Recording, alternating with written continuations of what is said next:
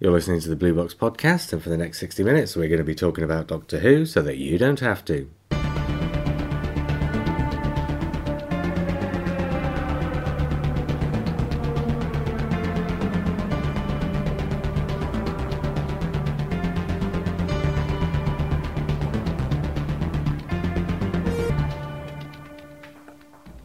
Hi, I'm JR. Hello, I'm Lee. And I'm Simon.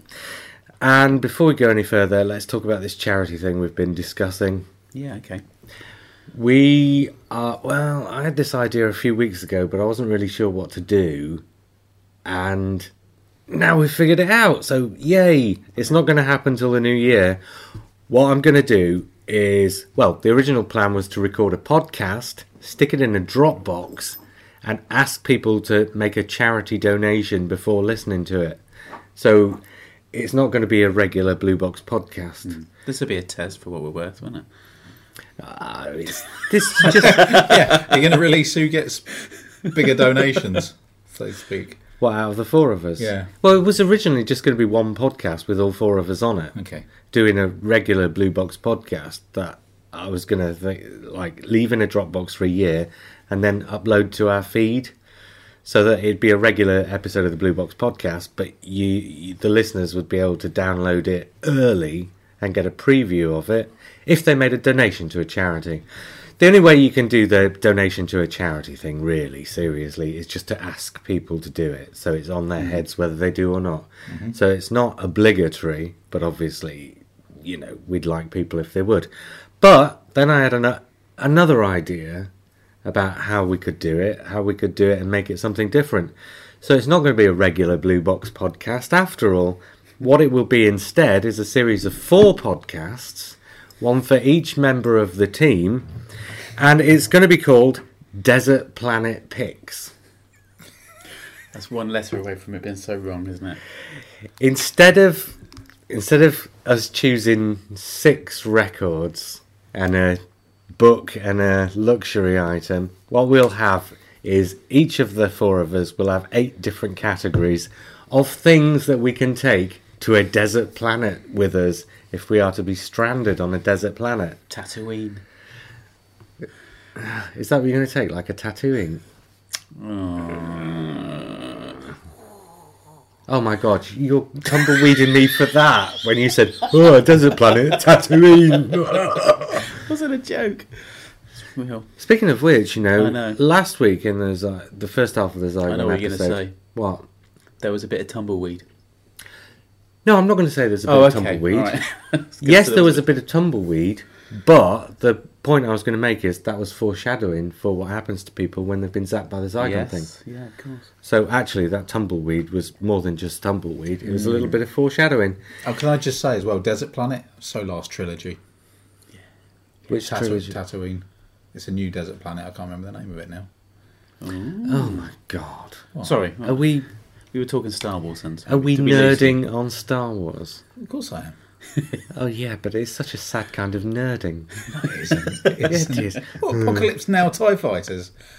My Did God. Tatooine not feature in the prequel It trilogy? did, yeah. That's what I'm saying, last trilogy. And the trilogy before? Yeah. But this time it's a different desert planet. I don't know why. Do you not think that Tatooine will feature at some point over the course of the next 3 films or however many? Hopefully they destroy it bound and to, innit? give it a bit. Won't we resist having some Tusken Raiders in there? Well, Luke Skywalker's still in it, right?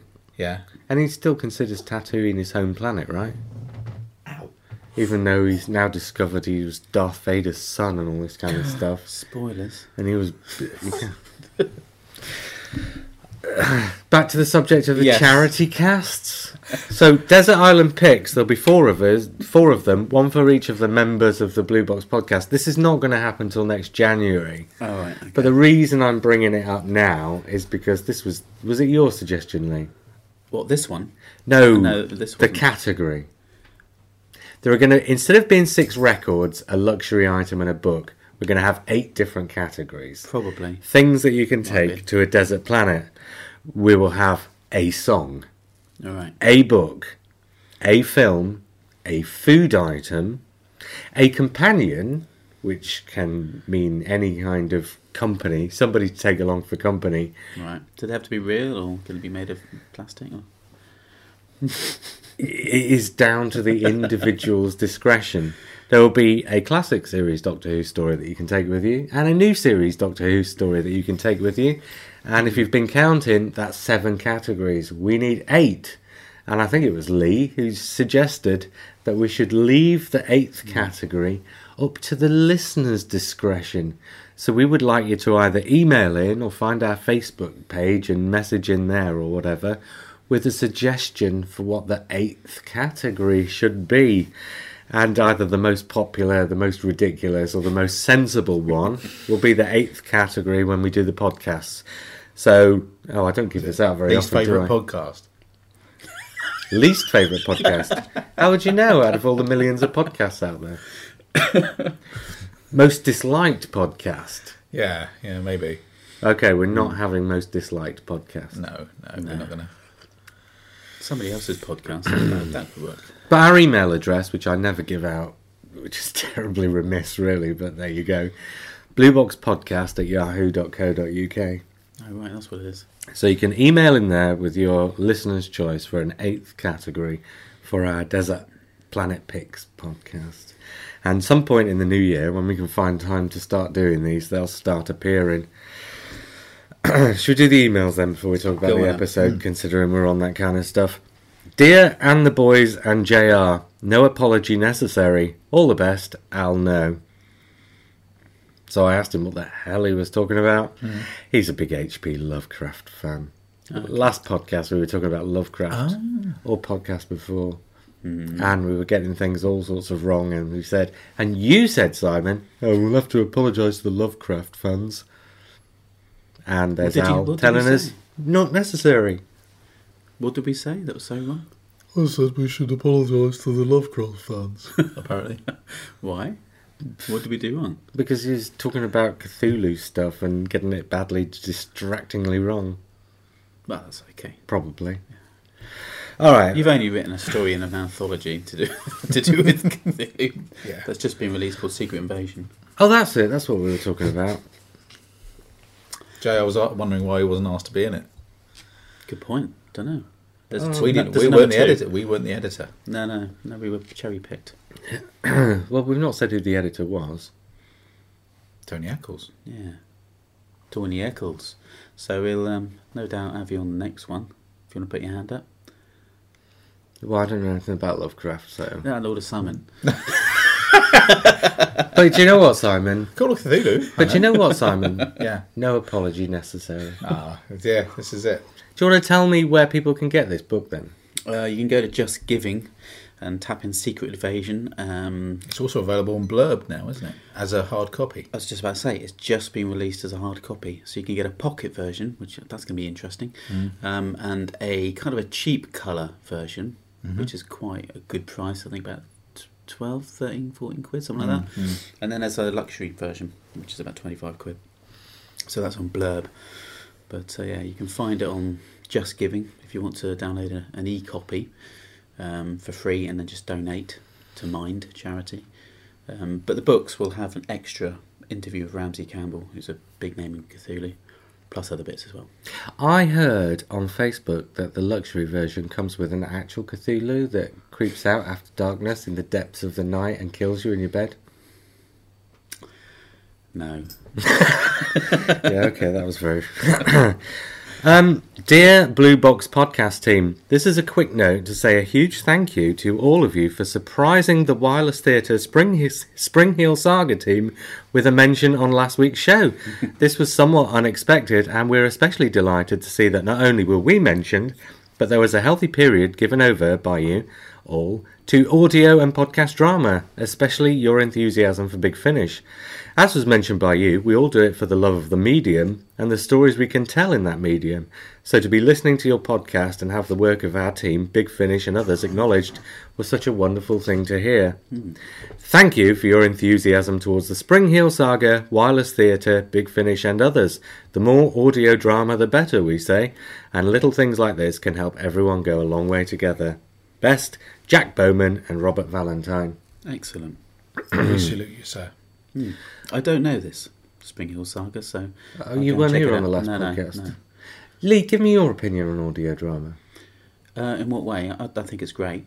Well, that'll do. Yeah. Yeah. I mean, Big Finish I adore. Always have done, really, from the offset. Even with the Sirens of Time, when it first came out and everybody was like, I'm not sure about this. I loved it. It's great, isn't it? It's like old-time radio and the stuff that we grew up in the 70s, listening to things on radio as well. Use your imagination a lot more. If it's well written as well. Well, this is it. Makes the difference. It's halfway in between books and TV, really, isn't it? Yeah. I mean, nowadays, with the sound effects and the music you can throw at it, you can build a huge picture. Apocalypse Element, I think, Doctor Who, was cinematic when it came out. It felt massive. And I loved it. Everybody around me seemed to think it was very noisy and a bit too much. I thought it was fantastic. It was almost like, it was preempting the Time War. It's that same effect as when you first saw the Iron Legion in Doctor Who Weekly. Yeah, exactly. All of a sudden, Huge. it's like, seeing the panoramic opens up, cinemascope comes out, and all of a sudden it's. But on the other end, Chimes of Midnight, for instance, is a very small, compact, and quite a paranoid, insular story, and that works beautifully as well. The thing about having it on audio is when you've got a book and you're reading it yourself, you've got all the voices in your head, as well as all the pictures in your head, as well as all the sounds in your head, I guess. But when you've got an audio drama, because they're providing the voices for you, I think that's one step towards giving you the pictures. In other words, what I mean is, if you're reading a book, then you're basically describing it for yourself. So a book, how to phrase this? A book is limited by your own imagination, because everything that you represent in your mind from what you're reading on the page has to spring from your mind. Whereas with an audio drama, an audio play, because they're giving you the voices and the soundscapes, what they're doing is making you reach into different parts of your imagination for those pictures. So what's happening is it's in between, so you don't actually get the pictures, so you still have to imagine the pictures, but they're giving you just enough of a step towards those pictures that they're making you see the pictures that they can see. It's an obvious thing, but when you're driving or you're doing exercise or ironing or whatever, then reading a book is out of the question. Watching TV you can do whilst you're ironing, but you can't do whilst you're driving, stuff like that, or travelling. When I went to Australia, I was bored to tears, so I took an MP3 full of stuff that I just downloaded, I bought and downloaded rather, and a whole load of stuff that I hadn't, which was old-time radio dramas that just they're out there for free anyway. And I spent a good 20 hours of the flight there and back, I suppose, listening to audio. It's great, absolutely fantastic. I couldn't read, I fell asleep too quickly, and I couldn't watch the TV for too long either, on the back of the seat. But with those, you can close your eyes, you can just fall into the stories, and if they're well written, they'll keep your interests up. But you can spot a badly written one really quickly and badly acted, I think. There's a problem sometimes. My biggest problem, and I think this affects Big Finish a little bit more than other things I've heard, and it's not really a problem per se, but radio voices. I think with Big Finish, because it's kind of got that cottage industry, family business type feel to it, once you fall into that pattern, that becomes the pattern. So there's kind of a thing with a lot of Big Finish things like that I've heard. over-enunciation and things like that. Where The RP stuff, it's not over-enunciation, but over-stress. There's a radio voice, there's a radio acting voice that's been around for donkey's years. Yeah. And that's changed with regional voices and bringing in the common voice a little bit more. Just people talking like that. No. What I'm talking about is stress, radio stress. Oh, overstressing. Oh, yeah. Yeah, when you overstress to punctuate your point, because you kind of, I think when you're doing audio, you kind of fall into the trap of thinking because there's no pictures there, the voices need to stress the points more, to puncture the points more. Punch up the points more, but they don't, because there's no pictures there. You don't need to do it more, you need to do it less. And I think this is a kind of a trap that some people fall into, and it's not like a serious problem, but when you hear plays that don't have it, they really stick out more. And this Spring Heel saga that I was talking about last time, that's one of those that doesn't do it. So is it about Spring Hill Jack? Is that what this is about? Yeah, I might as well tell you again. Great story, great idea, great legend. Well, the Wireless Theatre Company have done a trilogy of, and each series is 3 half-hour episodes, basically, telling the story of a early Victorian period policeman who sort of, well, not by accident, but by an accident of birth, gets involved in the case of Spring Heel Jack. But it's kind of got a Nightmare Man type quality as well. And the reason I brought it up is because the third and final part of the trilogy has just started a couple of weeks ago. The first episode was out a couple of weeks ago. I think the next one's out at the end of this month, and then the very last episode, where you finally find out what Spring Heel Jack is, will be out, I don't know, either late this year or early next.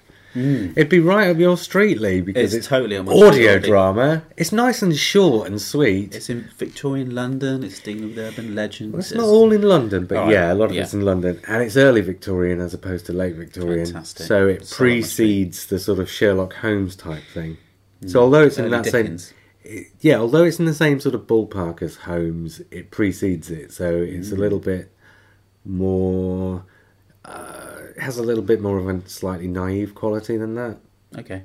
Because, well, you know what I mean, the whole Yeah. sort of Victorian Holmes, Jack the Ripper type thing. It's not going for that quite so much, but it's doing the Spring Heel Jack thing instead, and it's great. You'd love it. I will. I'll go and download it The thing tomorrow. with sound design, it's actually more effective as something evocative, isn't it? I always think with the Big Finish ones, particularly like, say, for instance, the Peter Davison, the thing I love about Big Finish is it kind of tries to slot in your library. So those stories that happen between stories and the incidental music and everything is there, and immediately you're transported back. And then they let the writing do this thing of, let's update it, let's make it a little bit more intricate and a little bit more... Yeah, I mean, you've got to accept the fact that all of our doctors have got older and their voices are cracking or dropping. You know, Colin Baker's voice is cracking a lot now, but it doesn't. I don't think it stops anything. You know, it's still Colin Baker. You know, it's still Colin Baker's doctor, and I think everybody said that it served him really, really well because it has. Yeah, it's great. No, I love Big Finish, but my problem is there's too much of it. I just can't buy it all. I can't afford to buy it all. No. And one day before I die, I have to listen to everything they've ever produced. Jago and Lightfoot, I just need to get that series. Well, there's 10 of them now. I know. That's going to set you back a few £100. It's mad, isn't it? It is mad. I will do it. I will. But it's just one. Because it's time-based. I know. You're buggered, basically, aren't you? Well, this is what I'm saying about driving. So you kill Yeah. two birds with one stone. What was I listening to the other day? The Cybermen quadrilogy, which was really good. Scorpius. So it takes 4 hours. It's 4 hours long. I think it takes that long to really. You have to get into the story. It's like an event television. It's it's not full of action in every one. It builds stories. It builds arcs. It builds personalities. Then we and find characters. time to watch box sets and stuff, don't we? Yeah, exactly. Yeah. Binge viewing, Binge listening. Well, speaking of which, I did some binge listening this weekend because I had, Series 3 of Survivors came out.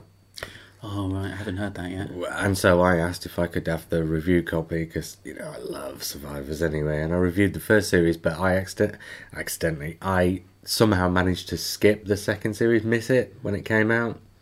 So I requested the second series as well so I could catch up. Right.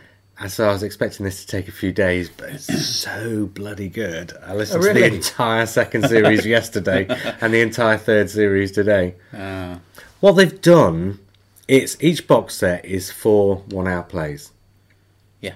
And the first box set was 4 plays that were sort of interconnected, but the first 2 set up the disaster with new characters, and then the second 2 told a story that was sort of just after the disaster, the death as they call it. So the first box set was 4 1-hour plays that were basically interconnected, that were setting up the world and giving you the new characters, because being Big Finish, they want to bring their own characters into it as well. But then the second series, and subsequently the third series, what they've done is, in order to set out how they're going to be able to carry on doing Survivors, because they're fitting this into a fairly small window in the TV series, what they've done is you've got a mixture of the new characters that Big Finish have brought and the classic characters from the TV series from 40 years ago. Right. Well, the community. Okay. Because you never got to meet everybody in the community in the TV series anyway. Right, it was just the main characters, really. So these other characters that Big Finish have brought in are basically extended members of that community. It's clever. So they've got some original cast members and... Exactly, yeah. But what they're doing with these box sets is each one 4 1-hour episodes, and each one of those 1-hour episodes kind of tells its own story, but the 4 episodes together tell one long 4-hour story. Yeah. And what they're doing is, rather than tell a 4-hour story each time with all the characters in, they're splitting the characters off into groups on sort of missions or whatever. Oh, I like that. So you get a 4-hour story involving 4 characters, say, in Series 2, and then a different 3 characters in Series 3, and presumably 4 and 5, because they're doing these twice a year. So that rather than having some characters who be in each box set and who won't have quite so fulfilling a part, what you're doing is giving 3 or 4 characters each time really meaty role, and then they'll skip the next box set, but they'll be back in the one after that. That's a great idea. Yeah, really that's good. a really clever way of doing it. Yeah. And rather than setting it at the Grange, which was the home base, what they're doing is, it's missions. Or when I say missions, like, for instance, Abby Grant on a mission to follow up a lead about where her son might be. Sure. And so they get involved in something, and there's a 4-hour story about what they get involved in while they're out on the mission. Now, the TV series, especially in the episode Law and Order, which is the one that everybody remembers, dealt with some pretty meaty stuff. But because this is 40 years later, and because it's audio as opposed to TV, you can get into even meatier stuff. So not only are these series, these box sets, great for nostalgia, because it does involve original characters, great for the imagination, because, that whole post-apocalypse thing is, well, me and you, Lee. Yes. Manna for us, anyway. Yeah. But they've done it with a lot of thought, as you can obviously tell, and a lot of love. But, they've also been very clever, and it's very hard-hitting. Good writers as well. Yeah. Of course. And they're not afraid to... Jesus... It's like one after another. They're like dominoes in some of these sets. They're not afraid to kill people off. They'll introduce somebody, and you'll think this is going to be a newer member of the family. Well, Survivors, and by the end of the episode, was like the dead. 70s version of Game of Thrones, really, with the amount of people they used to kill off. So, it's great. But speaking of, the soundscapes that they build, these are the best I've ever heard. Which is interesting, isn't it? Because there's no zombies in this apocalypse. It's all about it's all about a virus. It's just nature. Nature. Yeah, and being outside, and that must have its own tension, especially if you've got to go around the corner with a shotgun, ready to take your legs out because you've got a carload of food. And if you remember the original series, they had no incidental music. No, there wasn't, was there? No, what they've done here instead is they're putting in, I hesitate to use the word stings, but in between scenes where you've got a change of location, you've got essentially a sting. Right. Boom. Like that?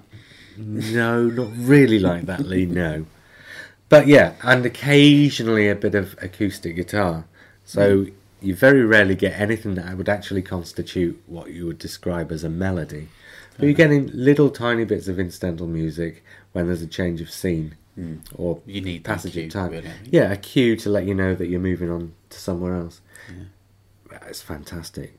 I mean, I love the Spring Hill saga, but Survivors is my bag. And these, in some areas, they're even improving on the TV series. Wow. I can't recommend them highly enough. If you have ever seen the TV series Survivors, if you like post-apocalyptic stuff at all, even if you're not into audio dramas, you forget you're listening. You really, honestly do. The soundscapes and the stories are so immersive. You forget you're listening to something and you think you're watching it. Yeah, Christmas is coming up, isn't it? I'm going to have to stick on my list, I think. Yeah. They're brilliant. Series 3 actually starts off with a new character being introduced with the backstory. So actually, if you want to jump on, you can jump on at Series 3. But I'd recommend you go for all 3 series. Yeah. Shall I have another email? This one's referring to the episode we're about to talk about, so we'll have that as a little bit of foreshadowing. Dear Boxing Bluesters, a few thoughts on where we're at regarding the Zygon two-parter. This is one of those emails where he's going to attempt to predict what happens in the second episode. Like you've been doing recently. Yeah, and he thought I was going to do it again. But I'm sorry, Miles. I didn't do it this week because we were all running massively late. And I don't want it to become a cliche. Anyway, he says, while the current imagining of the Zygons is undoubtedly brilliant, the one thing I wish the Doctor Who team hadn't done is to lose the more fetal form the originals had, with their more curved backs and their faces set back in their heads more. And the teeth! This story, in The Day of the Doctor to a degree, tries to convince us that most of the Zygons wish to live in peace, yet they all have these ferocious eyes and vicious teeth, which the originals never had, and which implies aggression. Don't get me wrong, I adore the Zygons, old and new, but I feel that making them look more predatorial actually detracts from the style of them rather than enhances it. Look, I hate the new design. I've got to say, I'm sorry to whoever designed them, but the original fetal version, like Miles was saying, was definitely the best one. I look at it now. I went back and looked at it with Finn. Okay, you can see the bits of makeup and the little microphone in the neck and stuff, but it was just great. There was something about it that just said totally and utterly alien. Whereas this one, we can see even more so the makeup and the fact that the face is just set in this big kind of half crescent moon shaped head, and they look comical. The ones in Day of the Doctor, I remember saying that they look funny, and I don't want the Zygons to be funny. They were always very terrifying. And I know that actually there's a couple of scenes in last week's one and in this week's where they're just literally standing in the background. They look great like that. But then you get a couple running through the shop and arcade, and I just, I smile. It's like put the Benny Hill music on. It doesn't convince me. But the thing about the teeth is interesting as well, and the fact that they are aggressive looking. Yeah. What they've done is they've made them look like testosterogons, which is... I didn't like that. You've been waiting all week to say that. I understand the logic. No, I made that up as I was saying it. Different audience, impact TV, they want them to look a bit more bang in your face. But I don't mind. What I was going to say is I don't mind nasty teeth in good people, because... I saw Look at mine, for crying out loud. I saw a couple of monkeys once, right, down in Payton Zoo, and the most terrifying faces I've ever seen. It's almost like a skull with a couple of eyes poking out. It looked like they were going to actually take your face off. They were so angry looking, and it freaked me out. Were they macaques? Yeah, they might have been. Did you macaque yourself? Oh, I did macaque myself. They looked really, really terrifying. But, and when they were smiling, they looked like they were going to eat your eyeballs. But essentially, they're smiling because they're just smiling. They're just happy. You know what I mean? So, how do you know? Maybe they really did. Maybe they did. You don't know. Too much Mighty Boosh. Miles. So, Harry Sullivan was working on a formula that destroys living metal, was he? Which turns Zygons inside out. Or maybe inverts them. Have we been given massive hints as to how this story ultimately resolves? I strongly suspect so, although I hope this is a red herring. You are wrong, Miles. What is it with aircraft this year? First we get the unfeasibly low plane in The Magician's Apprentice, and now we get the slow-moving and again very close presidential jet in the Zygon Invasion. And how exactly did Bonnie know exactly where the plane was going to be, and how to get to that cliff top just in time to casually chat to the Doctor and nonchalantly get out her rocket launcher and fire the missile? Because it's Doctor Who. It's TV. Come on, Miles. Where was I? Unit need to employ more intelligent squaddies. First, that bunch by the church all meekly fall for the Zygons' ruse that somehow all their families happen to be in the same place. Then, when Jack gets duped by Bonnie, the entire squad with her just lower their weapons and allow themselves to get turned into Donald Trump's electric hair pieces. Do you know the thing about the scene by the church where they get taken in? It's not so much about whether they believe it as to whether there's a shadow of a doubt. Because if there's a shadow of a doubt, you're not going to kill your own family, right? Yeah. It is, yeah. I appreciate what it's a pretty intense situation emotionally for anyone. You know deep down that it's a Zygon pretending, but there's just that little niggle that says, is it? Because if they did know exactly which squad of soldiers was on the plane. Do you know what and I think? they did track down their families. And even if they only tracked down one family and pretended to be the others, how do you know which is which? I think it was unfortunate because it kind of came across and was like they went in their trance-like. And I think that was it was like they all kind of went, yeah. Oh. Well, that's because went nobody along else in the scene was no. paid for dialogue. Yeah, yeah. That's the trouble. Yeah. It's a TV budget. No, again, I understood why it was there.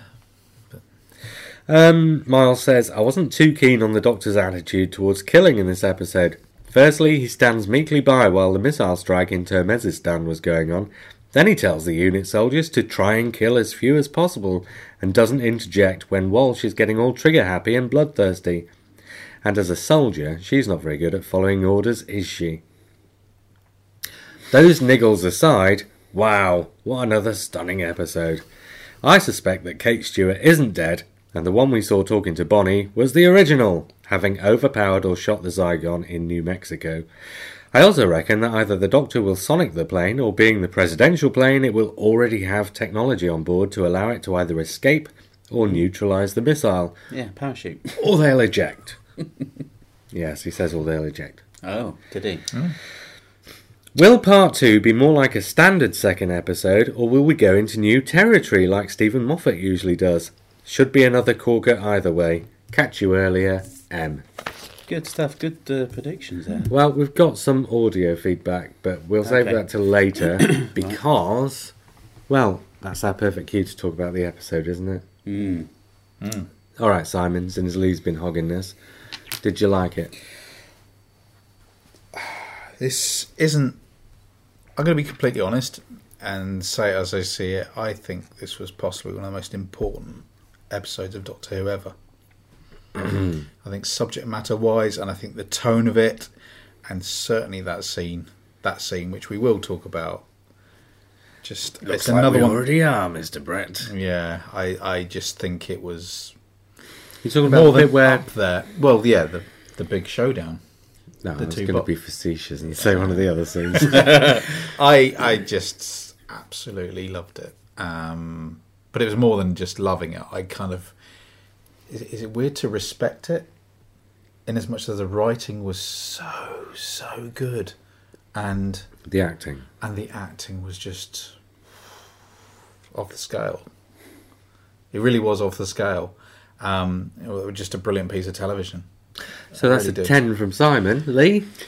I've got to echo everything Simon's just said. That something happened in this episode which is really odd. I used to get quite emotional, the Russell T Davies ones. He's very good at having people with good dialogue, acting really well, and he catches you. Father's Day, you know, the Doomsday with Rose and the Doctor, all these things. Yeah, big girl me. Inside I was kind of like internally getting a little bit emotional, and I get this tingle up my spine. And I have not had any of that during the Stephen Moffat era. I'm not saying it isn't emotional. It is. It's brilliant. But there's something about the way that Stephen delivers his stories that's different. I find them interesting and fun and whatever, but not necessarily deep-rooted emotion, right? That moment when he started, you know, pulling it out of the bag of that speech, wow! My whole body just froze, and I can feel. I'm tingling now just talking about it. Unbelievable. That's what TV's about. Have you ever seen a film called The Postman? What, with Kevin Costner? Yeah.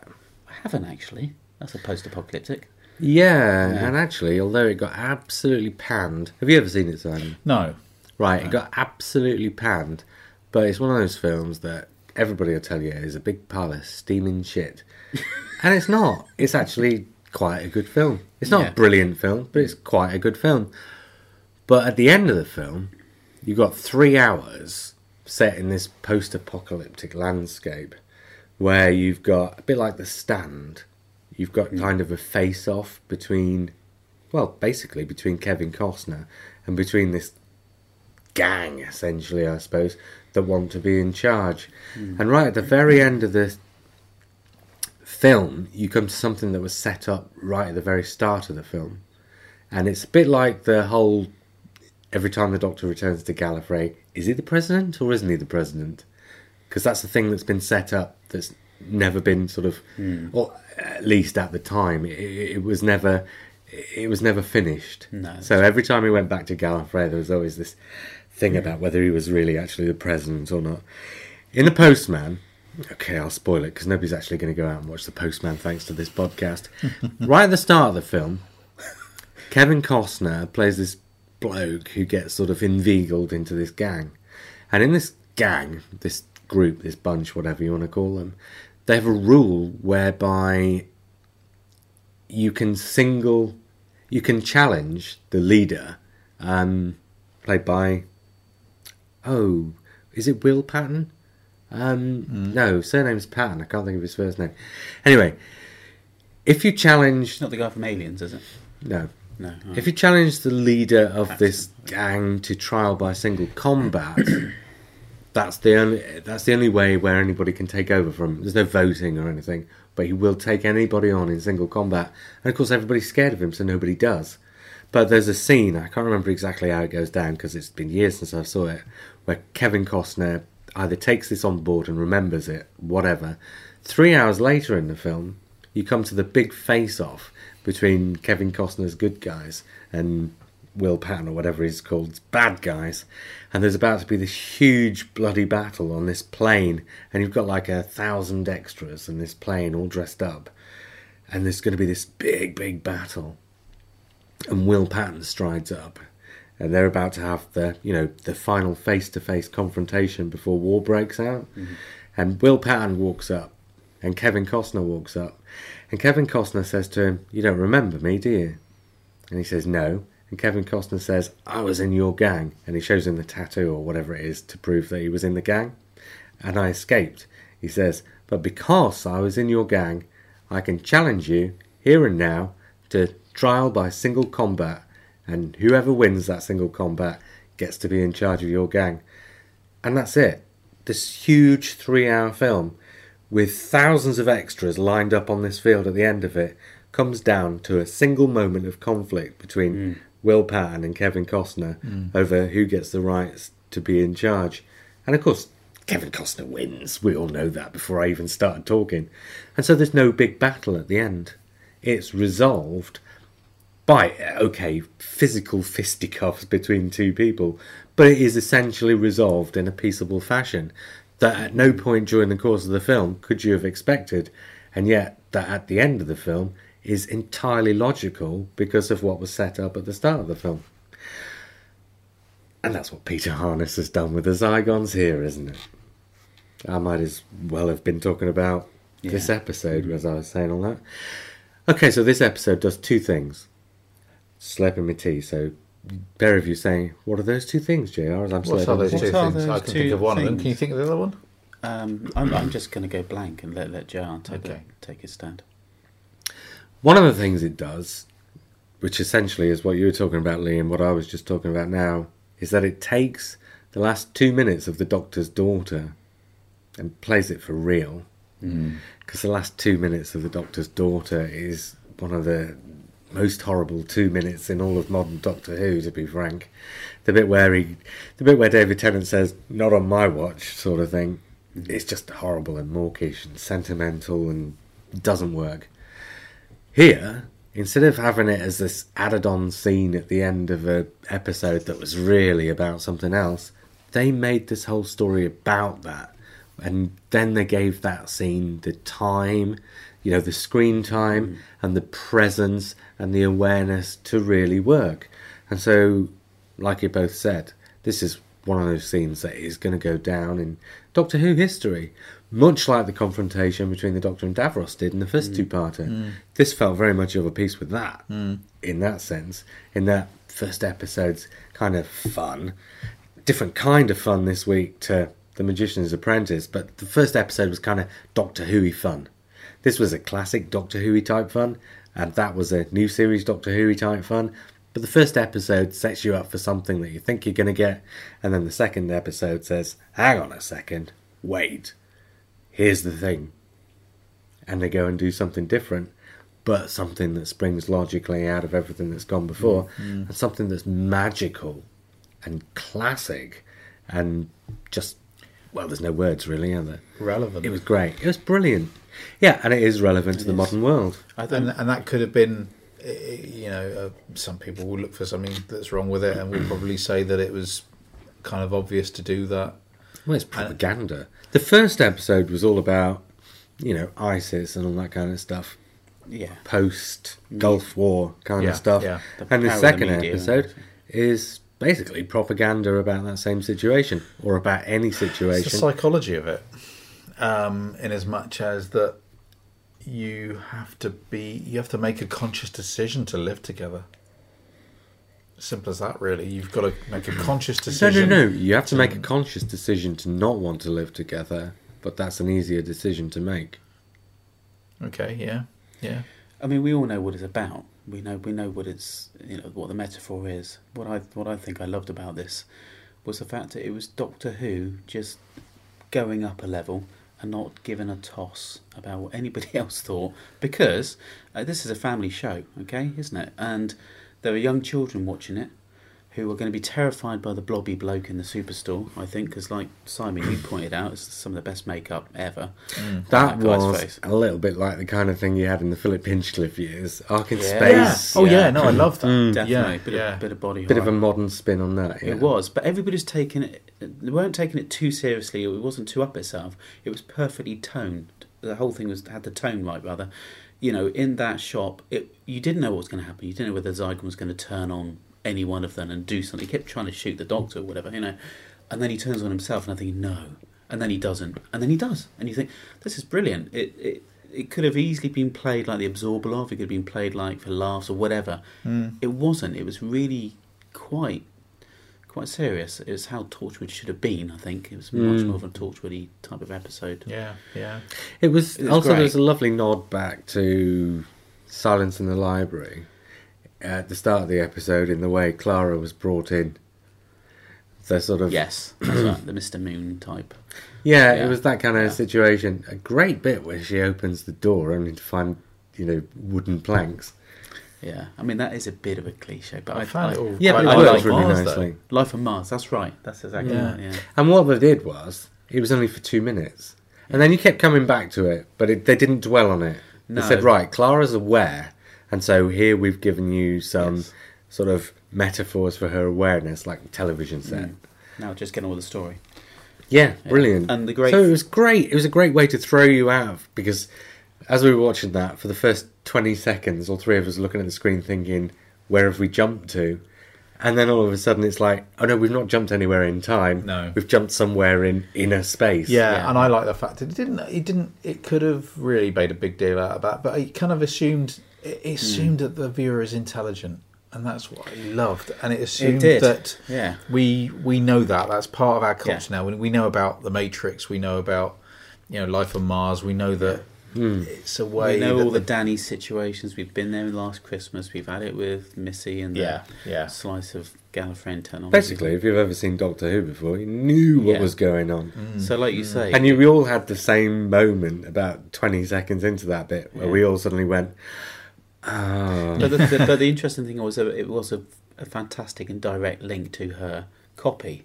So there is a moment where two-way she's street. trying to move the rocket away, and you think, yeah, she's gonna. This is how they're gonna save the Doctor. It's brilliant, and of course they don't. No, so you had a double. No, so you had a she's double moment. So Yeah. first of all, you had Time. the moment. Oh, that's how she's going to do it, and then you had a moment. Oh no, she's not. No, she's not. But they missed a trick. They missed a trick with the Doctor's parachute. Obviously, it had the Union Jack on it. Obviously, they had just done that James Bond thing where you actually saw him coming through the air with the old. Oh, glad they didn't. No. They might have done it, just didn't work. You never know. But, oh no. Do you think it was too much? Oh yeah, as long as they didn't show a close up. Can't bear that. Sorry, I missed that. Well, Of the Them coming down on the parachute, with the- like a close up of Roger Moore coming down with his parachute after which one green starts off with screens. skiing? Spy Love Me. Is that a Spy Love Might Me? have been. Yeah. Few, And they no, spoil the it's the illusion. later one. Few Eyes Only. Yeah, I think it is. Yeah. Yeah. It does really well up until the point where they show him close up with the blue screen behind him. It just looks terrible. Completely shatters the illusion. But But they didn't do it, and that again kept it. It was beautifully serious measured. and its integrity. Yeah, yeah. It had it on the floor, but it didn't make a meal of it, which I thought was quite good actually. There were lots Yeah. of predictable bits, like the bit with Kate Stewart, where it's the real Kate Stewart pretending to be a Zygon. Well, I've got to say I didn't realise that, and I thought the method in which he disposed of the Zygon was exactly how the Brigadier would have done it. That 5 rounds rapid. Yeah, but that actually... The thing is, that was quite serious. Yeah. She shot something. She sort of lived in something. In Doctor Who, we get to see somebody shoot somebody with a revolver. Zap gun. Yeah, right? I haven't seen that for a while, where somebody actually shoots somebody with a gun and kills them dead. And then she makes that slight joke about the 5 rounds rapid. To me, that is the weakest line. That's the only thing I agree. in this episode. Completely. Just- All it needed was, I'm sorry, I'm a father's daughter. Yeah. That's all it needed. Yeah, we get it. Yeah. Yeah. Or I think perhaps it's the way it was delivered. Yeah, well... Because I think there were 3 ways you could have gone with that line. You could either deliver it like she did, which was like... She delivered it as if she didn't know what the line meant. No, she delivered it as if the character didn't know what the line meant, but the actress did. And that's why it failed. Because it either needed to be delivered like the character did, or like the actress didn't. It either needed to be delivered completely seriously, or completely with a wink. But it was... sort of in this horrible place. Yeah, it needed to be between. kind of dry, I think, with the way her character is. Everybody's a writer, yeah. So there's that moment where I would have said, just show one shot. One shot's enough to take out a Zygon, okay? And then he would have said, oh, would have been 5 rounds rapid, and she goes, no, it was one shot. Something like that would be much cooler from her perspective and more colder. And no, I had to just get on with the job. I don't know why that line was there. There's a thing in Doctor Who over the last 2 or 3 years where they reference lines from the classic series. Yeah. Like, oh, you've redecorated, I don't like it. That's okay. Yeah, but Stephen Moffat, this is one of my few quibbles with him. He'll just throw the line in exactly as is. So, oh, you've redecorated, I don't like it. Or else he'll invert the line completely. So he'll say something like, oh, it's smaller on the outside. I don't want that.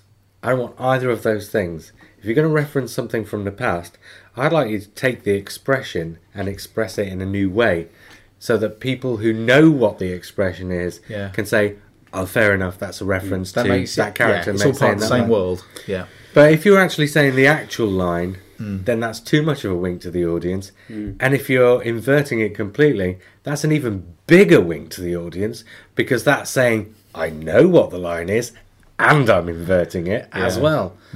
So well, I'm really hoping... what's her name again, the actress? Kate Stewart's... Oh, it's from the... Huge, famous actress. Yeah, go on. Massively huge. Family. Yeah, massively huge. I don't want to insult her acting or anything, but I just don't think this is the character that she should be playing. Power of 3, she was great in that. Everything since, I've not been convinced by the fact that that's a person in that role. She's great in Day of the Doctor. I don't think she is. I do. I think I mentioned that as well. But that's my own personal thing, and but this she's too nice. She was really good in this one, because she was trying to become the Zygon. She was looking, the way she delivered the lines, there was no lightness to it. It was quite hard, and that worked. She was good at doing that, and that's how her character should be, actually. Well, but she's the leader of unit because of her scientific capabilities, not because of the military This thing. is the thing, isn't it? What's interesting about her is the contrast between her and her father. And in this, all of a sudden, she was... But she's but deliberately so because of the story. Yeah.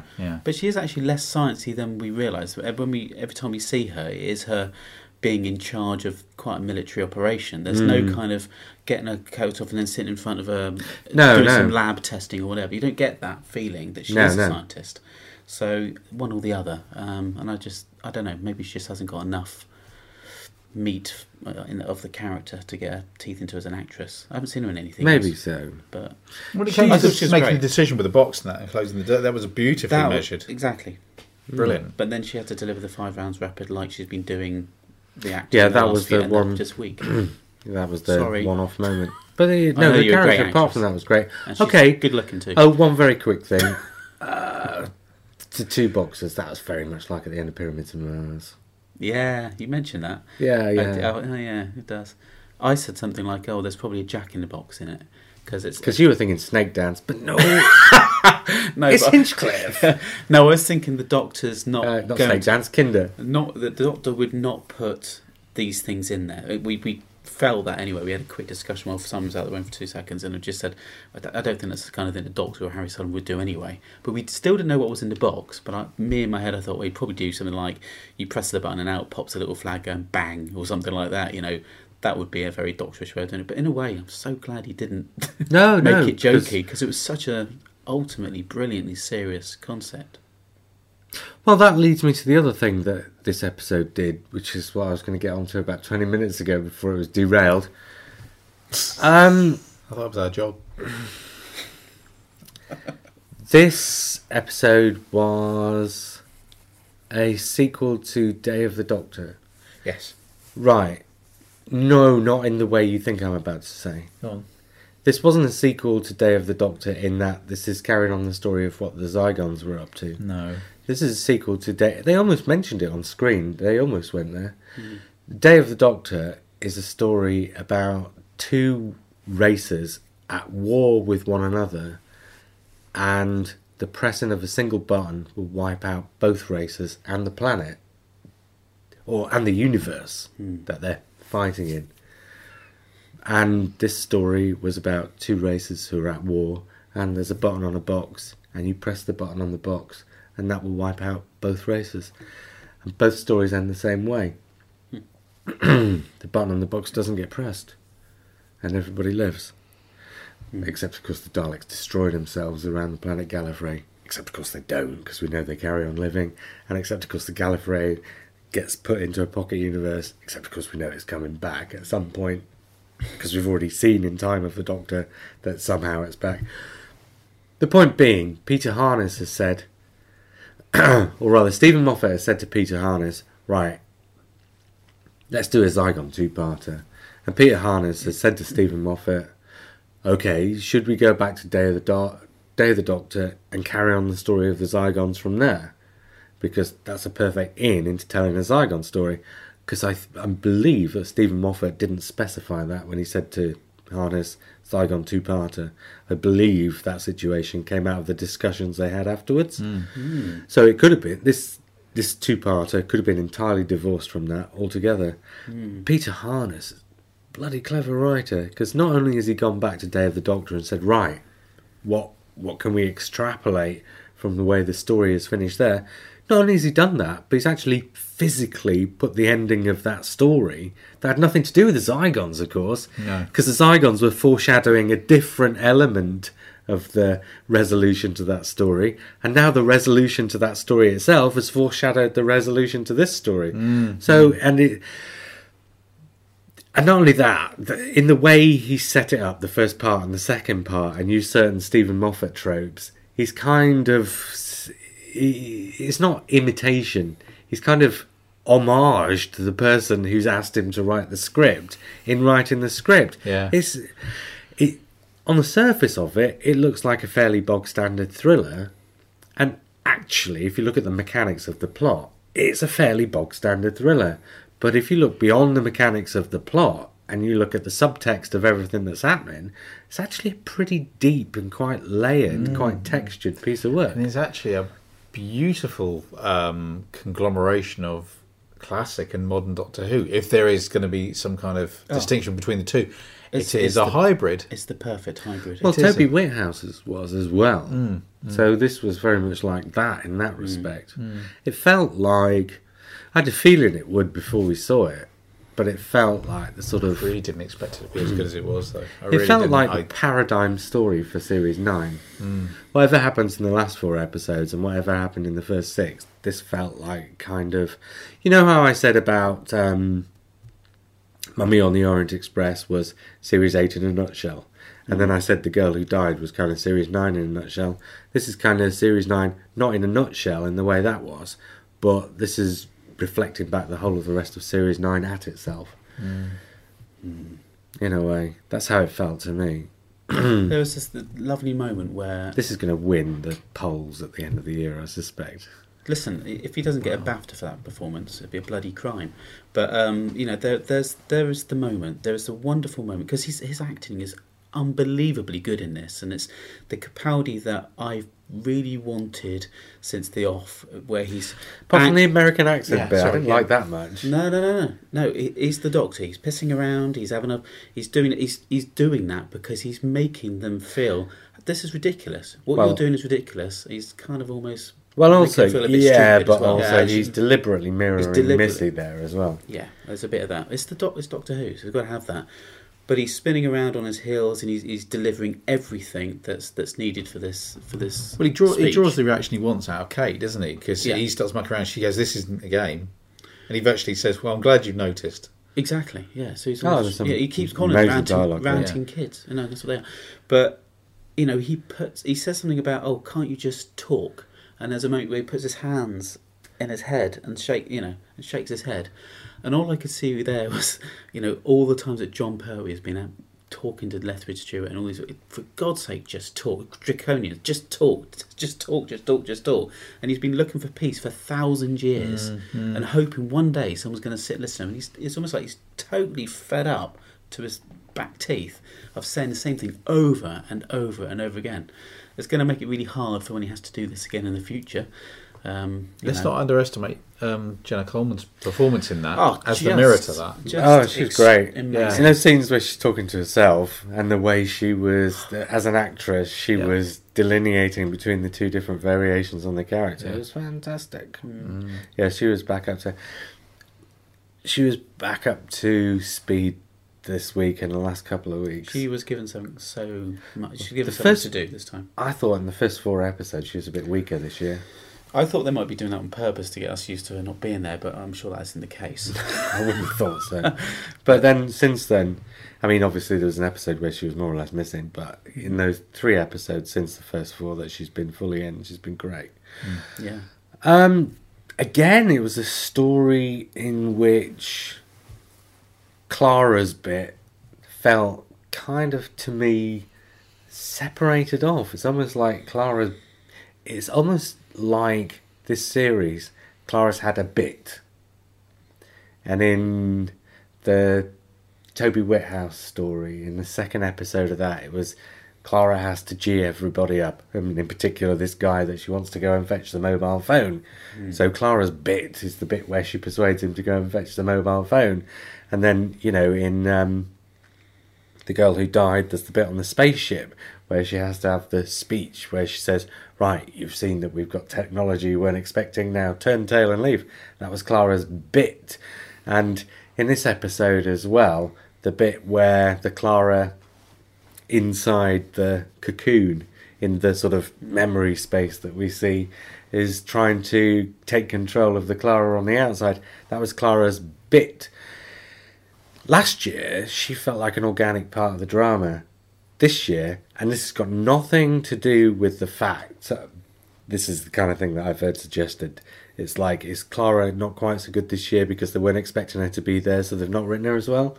They've not given her things to do? No, because if they weren't expecting her to be there but somebody else, they would have given that somebody else more things to do to prove themselves. So it's not that at all. But it does feel this year almost as if, having been such an integral part of the drama last year, that kind of means the people writing it this year have forgotten how to write a companion. So they're sort of forcibly giving the companion things to do. Whereas before, you just give the companion things to do rather than forcibly doing it. The companion thing has been odd this year because you've had Missy having Clara as the companion for an episode. And then you had Maisie Williams, as the companion to the Doctor, and being, and Clara being missing. And then this time around, it was Osgood being the companion to the Doctor. This is what I mean. So it's been an odd kind of. It's all, They're having to shoe Clara in. It's almost like she's been shoehorned in. Prior to last year, because last year told a story where the Doctor's post-regeneration angst was tied up across the entire series with a companion who was having an off-TARDIS relationship. So the whole thing last year was really organic but really different. And it almost feels this year, it feels to me like they've forgotten what the companion is. So all these things that they just naturally write I think But it the could be focus conscious. is- the It could be focus is- conscious to give the Doctor some, give No, him I some don't think it is, playroom. because at the end of every episode, the Doctor's reasserting his faith in his companion. He did it in so many words this week, I think. Do you know? I mean, they've not really done, apart from Deadly Assassin. They've not really had the Doctor on his own, have they? This is But the almost. specials with David Tennant, of course. Oh yeah, of course, yeah. So it's almost proving again that you could run about 6 episodes or something with Peter Capaldi as the Doctor on his own. But as we've seen before, the character can't handle it for too long because he goes a bit mad and does stupid things. So you need the companion to anchor him. But it has been interesting that it's not been Clara this time round. You need so the companion to anchor the audience as well. Yeah. And, that is absolutely crucial. People say, oh, you could do without that. And I think, and I think the specials actually proved it, that it's absolutely crucial that you need somebody to care about. And it's, people will very blithely say, oh, but I care about the Doctor. You said that like Julian Clary then. Did I? Yeah. Anyway, carry on. What, No. People care about the Doctor. No, Julian Clary, not Mr. Humphreys. I forgot my point. Sorry. Rewind yourself. But you're saying about rooting the audience down with the... The Doctor's somebody you aspire to. It's not somebody you come in Relate on a to. level with. No. So while you can say, oh yes, I care about the Doctor, yes, of course you care about the Doctor, but you don't care as the Doctor. I don't think there's anything as dramatic as losing their way with writing the companion, because I think the episodes have worked. No, I think it is. I think when you do some, it's like, try and find an analogy for this. If you're driving a stick shift car, I don't know what we call it in this country, that's what they call it in America, isn't it? Manual. Regular gears, manual. If you're driving a manually geared car, and you've been driving for 20 years, and then somebody gives you an automatic for a year, and at the end of that year, you get used to driving the automatic. So if you then go back to a manual, it takes you a little while to get used to the manual again. Right, last year, after 50 years of Doctor Who, we had something completely different with the companion, and it feels to me this year like they're just getting back used to having just a regular type companion again. Yeah. The kind of thing that Sarah Jane would do. She'd get caught and I have to the say, Doctor had to rescue her a bit, and, she'd be a little part of the plot, but not massive. Yeah, it does feel... Yeah, was like it a classic. Stephen Moffat in Doctor Who magazine said about it? It was going to be the Doctor and Clara of the Glory Years, and I've kind of been expecting that. So yeah, it's not really transpired, has it? No. So, and you can see Doctor Who the Glory Years. you could see from the way Clara was with the 11th Doctor before Series 8 happened, and from the way she was with Peter Capaldi, in spite of all this extra stuff that was going on last year, what she and Peter Capaldi should be like. How much fun that relationship could be without any of the romantic stuff entangling them. This older man and this younger girl who have this kind of chemistry, because they had great chemistry in Series 8. The chemistry's kind of disappeared a bit. Yeah, she's being kept at arm's length. there is a bit there, isn't there? But I don't think there is, because... Well, I mean, there is a little bit sort of in the subplot that's carrying through for the story arc, but I don't think it's supposed to carry through in the way that it has done, because, like I say, the Doctor keeps reaffirming their relationship at the end of every episode, and I think that's not supposed to be him just giving lip service to it. I think that's actually supposed to be happening, which is supposed to make his loss at the end of the series when she goes all the greater. It's just that. You're not feeling it, you're just being told about it, which is the true meaning of show not tell. You need to feel the relationship rather than just be told about the relationship, and those glory years haven't really come about, which is not to say that's been a great thing that's spoiled the episodes or anything. No. But I mean, some of the episodes have been great in spite of it, and some of the episodes have been not so good, but not because of it.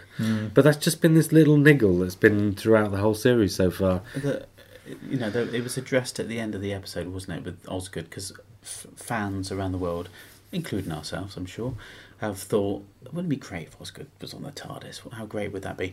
I've seen over the last 2 episodes that wouldn't work because Osgood's changed. He's changed from the person. Everybody's like fond of the Osgood before. She was like, she'd be great in the TARDIS as that character. Now she's changed. She's lost her sister. You know, she's lost her innocence. She's lost her innocence. Yeah, she's become grown up almost, and you know, and it's not quite. It wouldn't work, and the writers know this, so they threw that in as a bit of, you know, lip service, I suppose, to the fans to say, okay, we're going to ask her, but she's going to say no. Is that right? You don't mind that, do you? And who knows, she might come on next year for a little bit as well. But there was a really interesting moment when he asks her, and there was no reaction shot. There was no close-up of Clara or anything. Clara was just smiling in the background. Now, if that had been Rose, you know, you'd have got that jealousy kick in. There wasn't anything. It would have been quite nice, maybe, to see some kind of a reaction, whether it be, oh, that's nice, or something like that. There was nothing. I'm surprised why that was left out, because it's a big thing to ask somebody on the TARDIS, especially if you've been travelling with Clara for about 3 or 4 years. As much as, hey, hang on, this is my gig, you know. Well, either that or, oh no, that'd be great. Why don't you come on board? Or I don't think it would have been that'd be great then. No, because that's that control freak thing. People said when he said she's a control freak that came out of the blue in Deep Breath, but it didn't. She's always controlled. Exactly. So a reaction would have been quite good. So if he's inviting somebody on full time when she's still travelling part time, and she's standing, that should have been a hang on a second. This is pushed my out gig. Here. Yeah, I'm supposed to be in charge of how this works. So it's interesting. There was no reaction. Whether that was on purpose. Yeah, but then again, I think the director missed a trick in The Girl Who Died, because that scene where the Doctor gives immortality to Ishilda and very ostentatiously doesn't give it to Clara, because he even gives Ishilda a second patch to take on for whomsoever she wants to give this second patch to. So that's 2 patches Clara's missed out on. And I'm absolutely positive that was written in as a kind of a way of foreshadowing the end of the series, when whatever's going to happen to Clara happens to Clara. Yes. But you didn't really get that from the director.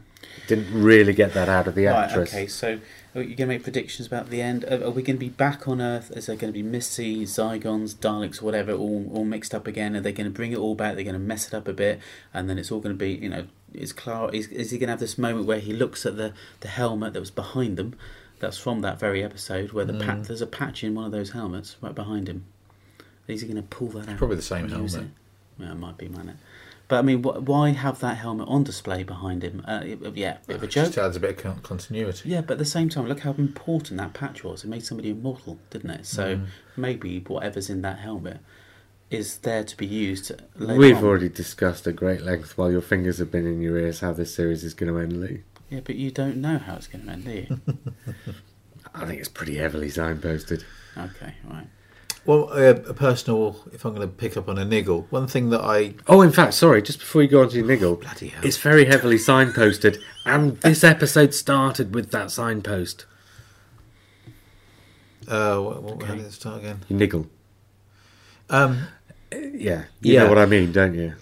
No, go on. Okay, fingers and ears, Lee. Really? If it's going to end up with Clara in some kind of Nether Face united in death with Danny, yes, that's the same as the way this episode started, where it's taking place in some kind of internal memory space. Oh, yeah. The same as start of Silence in the Library and the way River Song ended up at the end of Silence in the Library. Yeah. Okay. Niggles. That was a signpost, surely. It's only a personal niggle, and it flows through the series, actually, is that I'm getting a little bit fed up with people saying stuff which, ever since it goes back to the RTD years of, like, the Face of Bo saying, "You are not alone," and then the woman in Planet of the Dead saying, "Your song will end soon," and all these little predictions. And then today you had Osgood saying, you know, "Are you human or the Zygon?" And he said, she says, "You will find that one day." And I'm just thinking, well, how did why? Not quite the same thing. But it wasn't quite the same thing, but it's not soothsaying. That isn't prophecy, so much, because which is what we've had before. No, because she's got a secret. What she's saying to him is, "Look, I will tell you, but I'm just not going to tell you now." She's teasing him. Yeah, and I'd rather it was put like that. in as much as it was in her control, Yeah. rather than it being some kind of mystical thing. Yeah, I know. I used to get mystical. fed up with that. Yeah. Not And it was Jumbo. like, and it was almost like she's seen the way he is with Clara, and the way Clara teases him with that control about Clara being in control of how they travel. And she said, "Right, Clara can do it, so can I." I like the bit where the doctor said, "I'm a big fan." Back to her. That was lovely. Yeah. That was nice. Okay, then. So it's obviously not been answered, and whether it actually ever will be or not is anybody's guess. So, do you think she was the Zygon or the human? Well, unless you can do a copy of a copy, I'd say she was the human, because the other one would need to copy the human, unless she can copy a Zygon being the human. Yeah, it's a little bit like okay, so you have the Osgood on file. Can I just borrow that file so I can be Osgood as well? Yeah. I mean, the way Zygon technology's moved on, That could Copy feed of the into a copy. story in as much as it's copy of a copy. And therefore, Yeah. there's a flaw. Possibly. Yeah, maybe. I mean, I said it at the time when Missy killed her off, and everybody's like, "Oh, Osgood's dead." So there's two of them. You know that, right? So straight from the and there's offset, still two of them now. I was just thinking from the offset. You kill the Zygon and keep the human alive, because that just makes the possibility of her maybe coming back and going with the Doctor, which we know isn't going to happen now, more likely. And she's human, and yeah. Obviously, Why not? Zygons don't just copy humans; they can copy other species. So it's a copying thing. It's not. Yeah. Right, there's a line where the Doctor says you're a credit to your species. So surely he'd only say that line if he thought she was the Zygon one, right? Not necessarily. No. Could be human as well. Obviously, because he's an alien. Right, absolutely. Yeah. So, okay, there's a huge clue, which is that because she says at the end, we need there to be two Osgoods looking after these things, well, one of those Osgoods has to be a Zygon, and the other one one's has gotta to be be a human. human, yeah. So if the new copy is a Zygon, then the original must still be the human. No, Yeah. not if people don't know it's human. No, because she's looking after it. She needs to know And that don't- there's one of each. And don't forget the old inhaler. As far as I remember, or maybe I'm getting it wrong, is that was only for effect. The Zygon was only having the inhaler for effect. The Zygon doesn't surely inherit her faults. Yes, So therefore, that's what I get. yeah, the Osgood we You're saw gonna right at copy the her, beginning of then you the get everything. episode. She's under a table hiding from a Zygon, going. You wouldn't do that for effect. There's no one to see it. So that to me is a human under the table, scared, tapping stuff out and breathing with a. So she's the human Osgood. Gotta be. And that reminds me actually of something that I didn't think worked last week, but that I think this week pulled out of the hat, which is that last week we were told all this stuff about the two Osgoods having this kind of symbiotic relationship, which obviously is an extrapolation from the first Zygon story rather than being something that was already in that Zygon story, but which didn't seem to fit from having just been spoken about. But this week we saw with the two Claras, Yeah. and although what we saw with the two Claras was a different thing, I think that sold the thing with the two Osgoods as well, so that it all therefore felt natural, whereas before it felt a bit clunky. Yeah, and a certain amount of retconning, I know, but it kind of makes sense of the whole Zygon thing anyway. Of course they've got access to the memories. Of course they've got access to the brain patterns in order to be able to mimic the person properly. So, And in some ways, that kind of mirrors what happens with the Doctor when he regenerates. Because he's accessing... Because like I say, if every cell dies and is replaced by a new cell, he is actually a new man after a regeneration who is just accessing the memories of the previous man. But in this Zygon story, it's actually given you a way in if you want to believe that he's accessing more than just the memories, but sort of emotional triggers and that sort of thing as well. So it's kind of opened up a new explanation for how regeneration works as well, which I think is... Which is a lot well, we discussed it before, and it's not actually that dissimilar from real life. It's just kind of fast forwarding it, Yeah. isn't it? In as much as all the cells in our bodies have all... Dying. The Well, the body we thing have now in- is not the body we had when we were And the 20 thing years old. in... Well, yours might not be. The thing in the woman who It lived... definitely isn't. You know, at least just got his old body and a new one around it. Yeah, and he's adding to it. Why am I laughing? Shut your necks. He calls it augmentation. We call it lard. In The Woman Who Lived, that whole thing about Augmentation. Sorry, there's only so much memory space. You have to eject old memories in order to be able to form new ones. Yeah. Of course, it doesn't work like that. The human brain is not a computer. But by the same token, do you remember the events of, the 35th day of your 6th year, as well as you do the events of today? No, because that's the way memory works anyway. You forget things, and you have clearer memories of more recent things. Which was dealt with brilliantly a few episodes back. Yeah, and again, with the Doctor and regeneration, it's like each new Doctor comes along, he has new talents, but he's lost some of his old ones. And that feels like the same thing. It's not that the new body says, in order to have the new talents, I have to get rid of the old ones. It's that when you're born into a new body and you're a new man, you will have new ones, and some of the old ones will be gone. But the explanation here that you can extrapolate into regeneration is kind of saying that it's not necessarily that those old ones have been left behind in the old body, but that the new body can't access them. So they're perhaps still latent, and these new talents that this new Doctor's got for playing the guitar or whatever have perhaps always been latent. And Patrick Troughton played the recorder, so there's always been a musical. I just think there's super intelligence that he's able to pick these things up. But yeah, you could suggest they are talents. We all take to certain things. Something that's latent that comes out of the new personality. And I've got to say about the guitar again. I mean, as much as I love guitar and rock and all that sort of thing, I do understand that not a lot of people are taken to the idea that the Doctor's playing electric guitar and it's a bit like a rocker or whatever.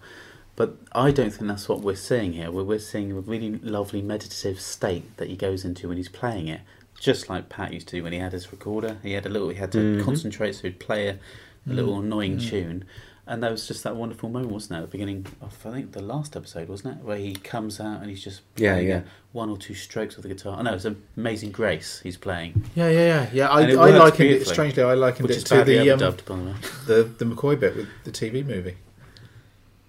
Playing the record. Yeah, exactly. Yeah, very good.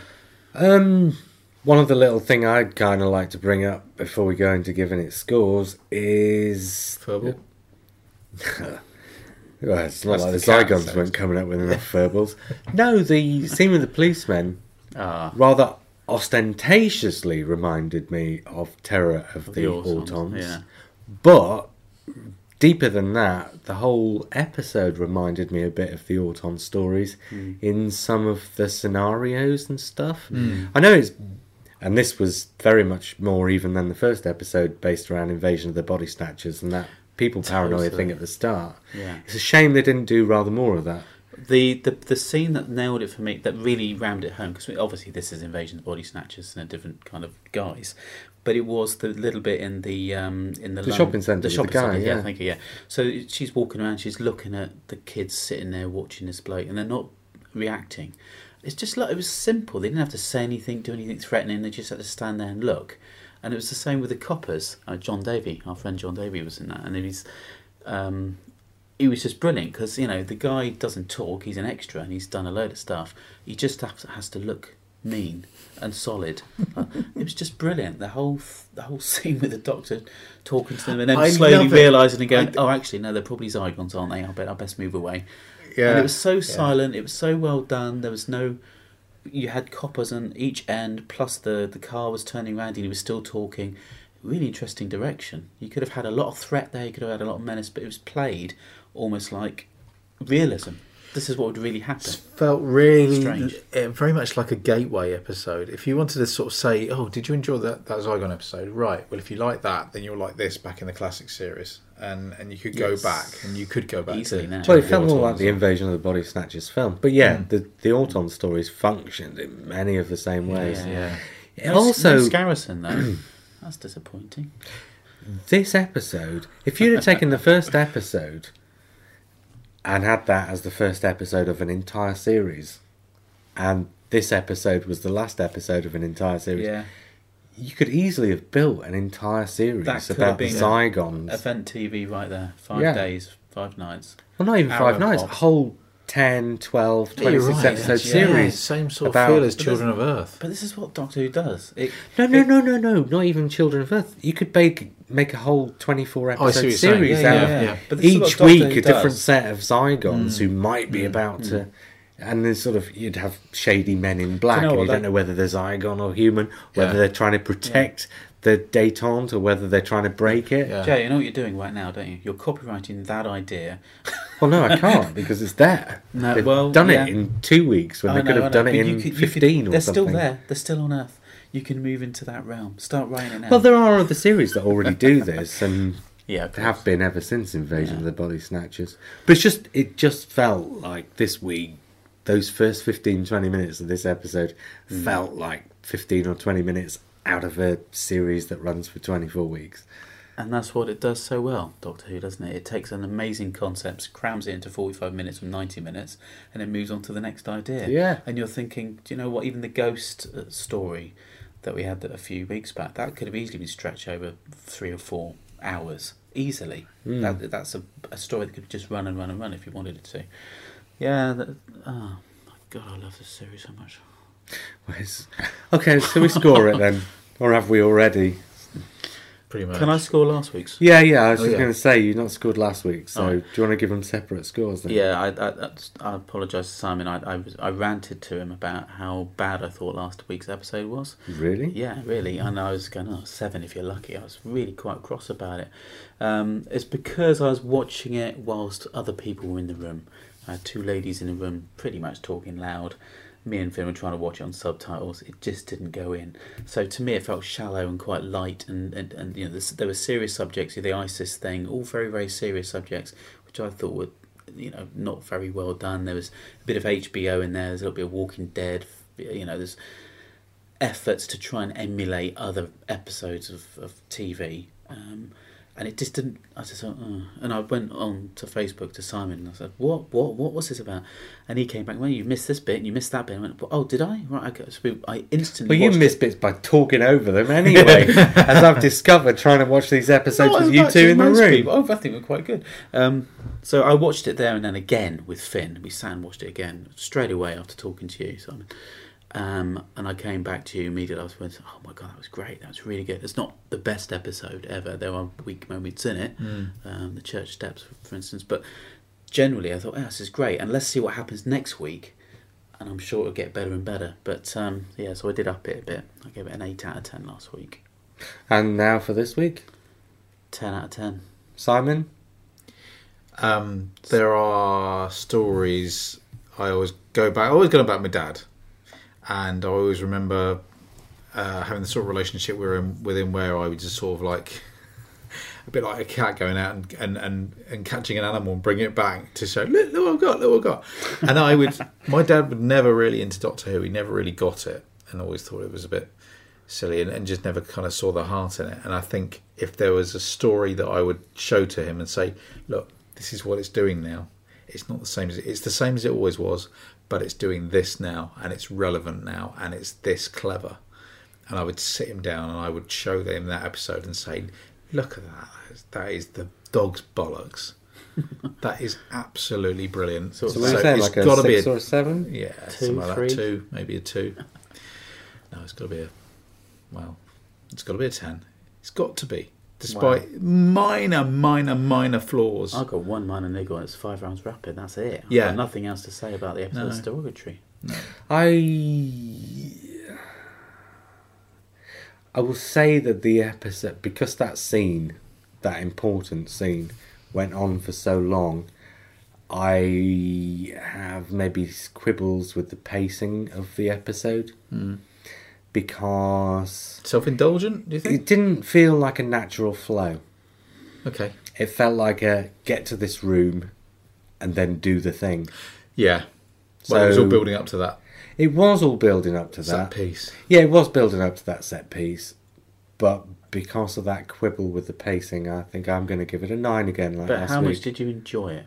From the Oh. inside of your body, from the inside of your heart, did it make you tingle in your bottom?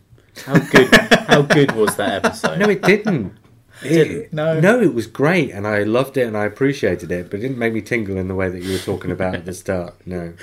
Okay, so almost a perfect. I really hope people don't kind of pick up on the Clara thing. There's so many people saying, "Oh, Clara irritates me. Why do they always have to make the companion so important to the Doctor?" Well, basically because whoever it is he's travelling with is basically his friend now, isn't it? Above everyone else. Well, it wouldn't take them if they weren't that important.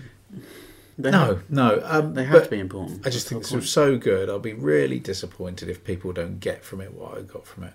And if not, then it's a shame. It's great. I don't think we've given many 10s out, have we, Simon? I think Dinosaur's got one, maybe. What, 10s? Yeah, I did about 3 last series. 3, yeah, I have to say, I You preferred gave Series 8 Caretaker to this one. a 10 last year. Both of you did. I bloody love The Caretaker. I'd watch that forever. I have to say, I preferred Series 8 to this one, if I'm honest. Yeah, I prefer Series 8 to this one. I prefer So the characterisation of the Doctor in this one, but I think Wow. the stories were stronger last year. Blimey. Yeah, we were all giving them Still 9s and stuff. They're high scores this season. Yeah, I've given 7s and 8s. 6s. No, you've given a lot of 9s out this series, haven't you? No, For No? what? don't think JL has. Well, this one, last one. This one, the last one, and the very first one. Everything else has been 6, 7 or 8. Oh, is it? Oh, okay. Yeah. I've been 11 out of 8, I think. Yeah. In fact, I went 9, 8, 7, 6. Oh no, I gave a 9 to... The Viking one. yeah, because I loved that. But then an 8 for the one after. True. Yeah. I haven't given a single 10 this year. No. Yeah, good high scores, though. Yeah, well, Stephen Moffat's Doctor Who just ticks my boxes in the right way. Even when I don't think it's quite up to full power. And like I say, I think the Clara thing is possibly one of the factors in that it's not up to as same speed as last year was, because last year I think it hit all those things. Yeah, this is the thing we were mentioning earlier about the glory years of the Doctor and Clara. I kind of hoped it was going to be... I remember, I was going back with bloody Pet Shop Boys. Remember one of the nicest reviews of a Pet Shop Boys record was, it was basically they were doing what they were best at. It was nothing new, but it was, and somebody said sometimes there's nothing nicer than the sound of treading water. And I kind of wanted it to be like that with the Doctor and Clara, kind of like skimming stones, skimming along the surface, just getting on with their adventures, adventure after adventure, and it's nice like that sometimes. But some of the foreshadowing for what's happening is Yeah. a little bit clunky. Like when she comes out of the TARDIS at the start of the Toby Whithouse one, and she does this speech about, "Come on, Doctor, let's have an adventure." Yeah. And it just felt, no, you're trying a bit too hard there. It'd be nice if there was a period of time when the universe wasn't about to end, the Doctor wasn't looking forward to his death, and there wasn't Yes, I something agree. overshadowing. Yeah. But Anyway, you miserable buggers. But it's still bloody great, so yeah. moving on to something else that this story has highlighted for me in a big way, the subject of who takes over from Stephen Moffat when he eventually goes, because it looks like he's nailed in for the next series at least. But, I mean, people are always throwing about names of contenders. And to me, the one thing that unites Russell T Davies and Stephen Moffat is that they both had a vision for what they were doing with Doctor Who. And when I say a vision for what they were doing, I don't just mean, oh, well, let's do a story about this, let's do a series about that. But I mean a vision for how their entire tenure would feel consistent. And this adventure felt like it. Well, no, not quite in that way. Where I'm going with this is slightly different. Oh, really? What I mean is, if you look at somebody like some of the other names that we throw in, right? Chris Chibnall, he's successful enough that the BBC could offer it to him now. But you look at Chris Chibnall's episodes, and by and large, Chris Chibnall's episodes have always been, right, that's what the showrunner wants, that's what I'll give him. Yeah. 42 is very much okay, here's Russell T Davies story beats. And Dinosaurs on the Spaceship, as amazing as it was like, okay, let's throw in these kinds of story beats. I've not had the impression across his episodes that you're getting Chris Chibnall story beats. There's not consistency of vision, taste, and theme, ideology. Mark Gatiss brilliant at doing pastiche, not so brilliant at doing other things. If he was a showrunner, it wouldn't matter if he wasn't brilliant at doing other things, because he would be doing pastiche. But by that token, you've got to think that the BBC would look at him and say, okay, what's his Doctor Who going to be about? Pastiching the past isn't enough. So Mark Gatiss, by that criteria, that's another no. Toby Whithouse, he's a great writer, but he basically tells the same story every time. He always, well, not always, but generally his thing, if he has an ideology, his thing will be that the villain will be a mirror of the Doctor in some way. Town Called Mercy, you had the Doctor who augmented the soldiers. Wasn't intended for evil purposes, turned out to be an evil thing. School Reunion, you had the Krillitanes and Anthony Head playing the guy in charge of the Krillitanes. Wasn't supposed to be evil purposes, but that's how it turned out. And of course, you always get a head-to-head between the Doctor and the villain in these things. That's Toby Whithouse's thing, but that's not going to carry a series. Or if it does carry a series, it's going to become very samey very quickly. So then you think Toby Whithouse, having done Being Human, that could have been another good name in the frame. But again, it doesn't feel so. Peter Harness, on the other hand, people didn't like his dodgy science in Kill the Moon, and there's a bit of dodgy science again, particularly in last week's episode of the Zygon one. Dodgy science is irrelevant. It's whether you've got something to say. It's whether you're going to bring an ideology to the programme. And in both of his stories, he has proven beyond any shadow of doubt. Okay, it's a bit more overt in this Zygon story, but he has an ideology that he's bringing to the series. Yeah. You're looking for a world builder, aren't you? And in some ways, he is Barry Letts and Terrance Dicks for the 21st century. He's the guy who's going to say, right, my Doctor Who is going to reflect the concerns of the world around What's it. Peter Harness's mileage before Doctor Who? What's his history? Well, the thing he's perhaps the best known for is Wallander. Oh, yeah. These two episodes, either Stephen Moffat or Russell T Davies could have written this, this kind of weighty. But the emphasis would have been very different. The emphasis would have been different. It seemed to be a combination of both Moffat's world, obviously it is, and a bit of Russell T Davies. I mean, that's why I got the chill down my spine, because it felt like modern Doctor Who encapsulated in 2 episodes really, really well by this writer, Peter Harness. He's obviously understood, he knows Doctor Who, he understands what Stephen's after, he's seen what's gone before, he's incorporated Day of the Doctor, he's used this fantastic concept to bring in a very relevant plot and story idea, and ISIS and terrorism, what have you, and immigrants and things like that. And it's like you say, he's a world builder. To me, what he's done, he already is writing like a showrunner in these 2 episodes. He's written something that's what it feels like. He's written something that's very clever, but most importantly, he's worn it lightly. Yeah. It felt a bit like they were hammering you over the head in the first episode, but not so much that there wasn't still room for the characters in there. No. To a lesser degree than normal, but as this episode is proven, less so last week, more so this week, and across the whole story, fine. So here's a guy who could, insofar as I can see, actually be a serious contender. Could be. And we're talking about the writing as well. He's got the ability to play the audience to an extent, which you want to do without them realising they're being played. And we are talking about the writing as well here, because he's a writer.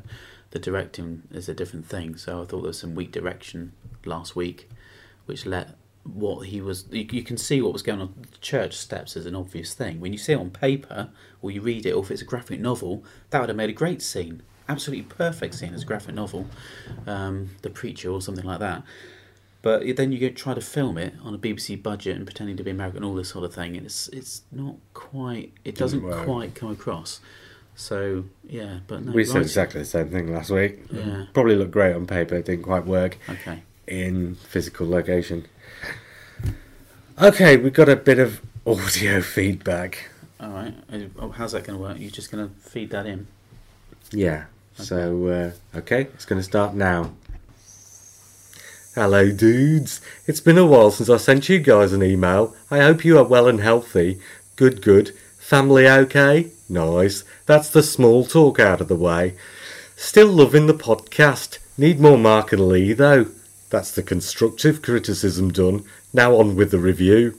This could be the first proper two-parter of this year, as the others have been padded to fill the required length or add two separate stories bundled together to make one. A lot happened in this episode that will hopefully pay off in the conclusion.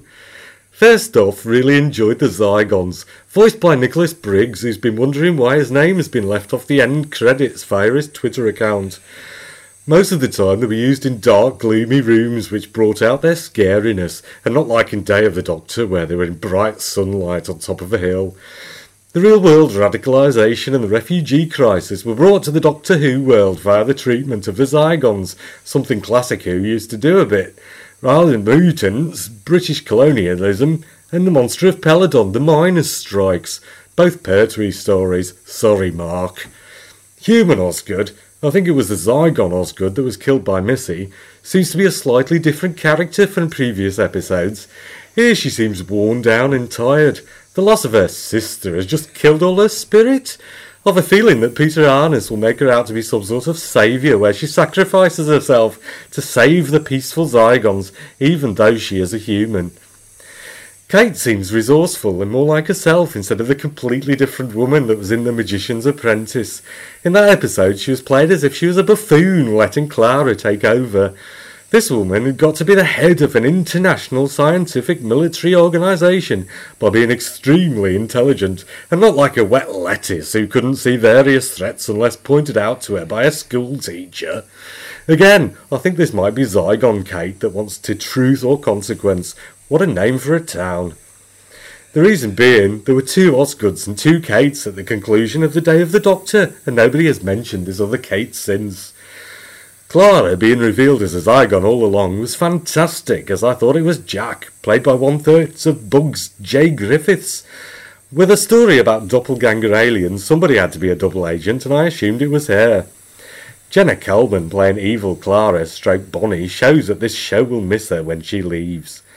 And Peter Capaldi was great too, as he wasn't required to be in every scene.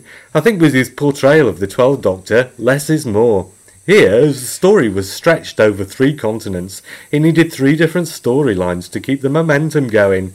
Rebecca Front as the gun-toting military leader was a bit strange, as I've only seen her in comedic roles, and seeing this little lady in full military gear carrying a machine gun was one of the more funnier things in this episode. I just thought it reminds me of Beryl Reid in Earthshock. Other things I wondered about. Question mark underwear. Are they trying to create marketing opportunities in any way they can?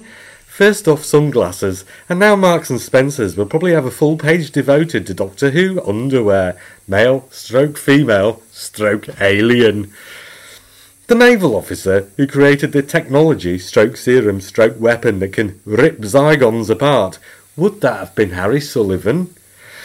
Secret bases under schools. Is this where Class, the spin-off show, will be set? Is Human Osgood lying about not needing the original human alive to keep their Zygon form from appearing?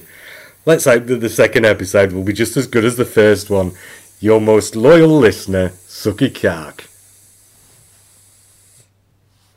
Well, thanks, Suki, for that audio feedback. That was brilliant. Nobody's ever sent us audio feedback in before. No, you should do more of that. A lot more, yeah. Make it about 3 pages long as well. Oh, Lee, I made you watch the Next Time trailer this week, which you don't normally bastard. do. Yeah, but what did you think? It felt like the Ghost episode, actually. It felt like we're going back to a spaceship with not many actors on because they're cutting down on the costs. No, okay, it felt quite good, actually. I was looking forward to it. I didn't see what the creatures were. It's got Reece Smith in it. I like him. So, yeah, great. Is this the episode that's supposed to be unlike any other? This is found footage. Oh, is it?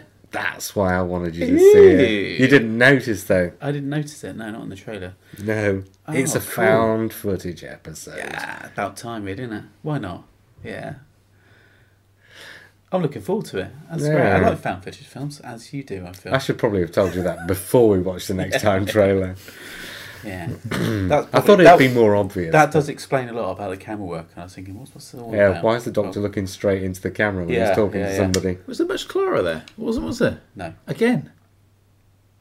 I thought there was. I didn't Was there? notice. Oh, I didn't see. I hope it's all told like that. Found Footage, yeah. Yeah, the whole episode is supposed to Oh, be. great. Yeah. Right, so I suppose we'll be back next week to talk about that. But in the meantime, I was JR. I was Lee. And I was Simon. And we'll speak again soon.